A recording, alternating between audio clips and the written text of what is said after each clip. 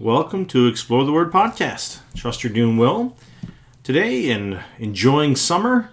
For a few moments, we're going to look at encouraging you to serve the Lord in your local church.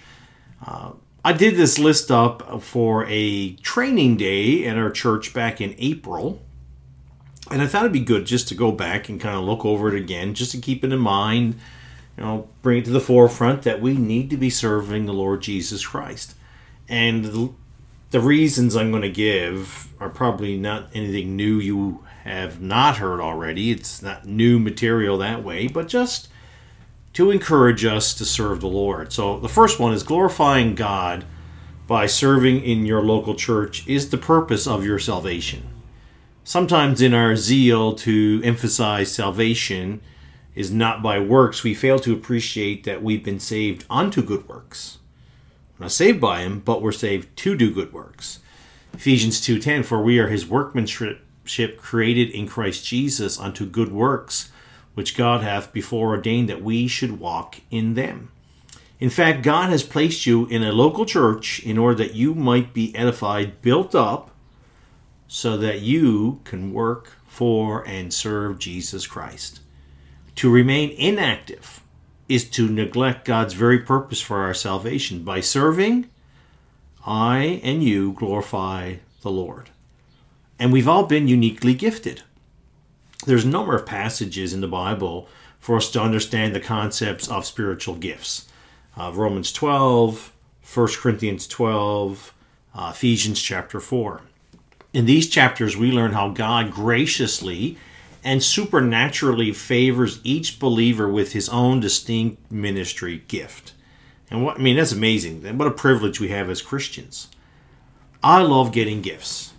I think of Christmas when I think of getting gifts. There's all kinds of gifts underneath the tree.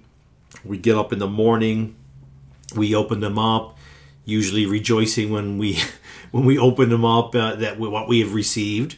And when it's all done, we have all kinds of wrapping paper left around, right? The gift under the tree would be useless to me if I never opened it, right? If I never open the gift, it's useless. It just stays there. And as believers, we've been wonderfully gifted by our Lord. And yet so often we seem to be content to just nestle ourselves in some little corner to never be used by the Lord. Use the gifts God's given you. Another reason we need to serve is because the laborers are few. You've heard it. You've heard that the Gospels only record one prayer request from the Lord. Then said he unto his disciples, the harvest truly is plenteous, but the laborers are few.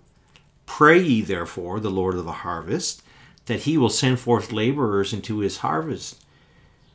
If you've not already are involved in ministry, you need to really get involved. There's so much to do. We need to be praying for more to be involved. The need is greater than ever. And the fields are white unto harvest. And yet the laborers are so few. A popular business principle is one that is called the 80-20 principle. Basically, it goes like this. Typically, 20% of the people do 80% of the work. And some have made the application to the local church that 20% do 80%. And then the 80% do the other 20%. So you get the idea. I think our church, a Legacy Baptist Church, we have a higher percentage than that. But unfortunately, not every Christian, not everyone is serving. What I do know is that I always want to be in the 20%. And I would encourage you to be in that same percentage. Another reason why we should serve is children tend to emulate what they see, not what they hear. When Jesus selected his apostles, he chose them to be with him. Presence is significant. It's so important. During the pandemic, we missed each other a lot, and it was very difficult to do things because we missed that connection. That presence is so important. And teaching is most effective when it's done on the part of the teacher involved in showing what needs to be done. I want to be impacting the lives of the children in our church. I want them to get involved, even in small ways, opening the door for folks, handing out a bulletin, being friendly. There's all kinds of ways that our children can serve. What are our children learning about ministry by watching us? That's a great question. What are they learning about ministry when they watch us? Someday soon, they will be leaders of ministries. And I certainly want them to do better than me. I want them to far exceed what has happened in my own life. Ministry involvement enhances biblical understanding. That's another reason. So, hermeneutics is the science of Bible interpretation. Obviously, we know we have to interpret the Word of God literally, the right way, historical context. There's so many different ways, and we need to pay careful attention to the words that are used and the themes that are surrounding them in God's Word. But understanding the Bible also involves a commitment to obey it. Jesus was careful to point this out to his critics. If any man will do his, God's will, he shall know of the doctrine. John 7:17. As we put the Word of God to practice in our lives, the Lord brings his purposes, his will, into focus. At the wedding in Cana, the servants understood Jesus and his ways better than others in attendance. It says in John 2:9, but the servants which drew the water knew. Service to God enhances one's knowledge of God. I'm not a big basketball fan. I'm not a great basketball player. That's because I'm short. But at any rate, I know good basketball guards, point guards, with game intelligence and good court sense, they didn't gain that knowledge by memorizing countless graphs of X and O's on a locker room board. No, they did that. They got that way over time, countless hours, countless games, practice in the court, using what they've learned. For better understanding of God and his Word, we need to get out there. We need to, use the analogy of basketball, we need to get out in the court. We need to be serving. We need to be working for Jesus Christ. Another reason why we should serve the Lord is that it will forge long-lasting friendships. It's one of the major benefits, or fringe benefits, you could say, of working for the Lord, is that you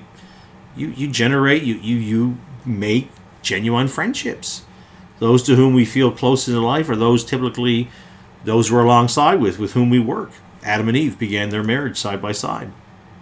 The close connection we have with our co-workers, co-laborers at church often surpasses that which we share with our neighbors.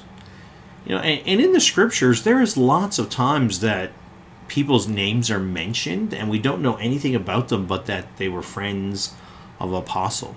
Romans chapter 16 in particular, I would encourage you to read that on your time.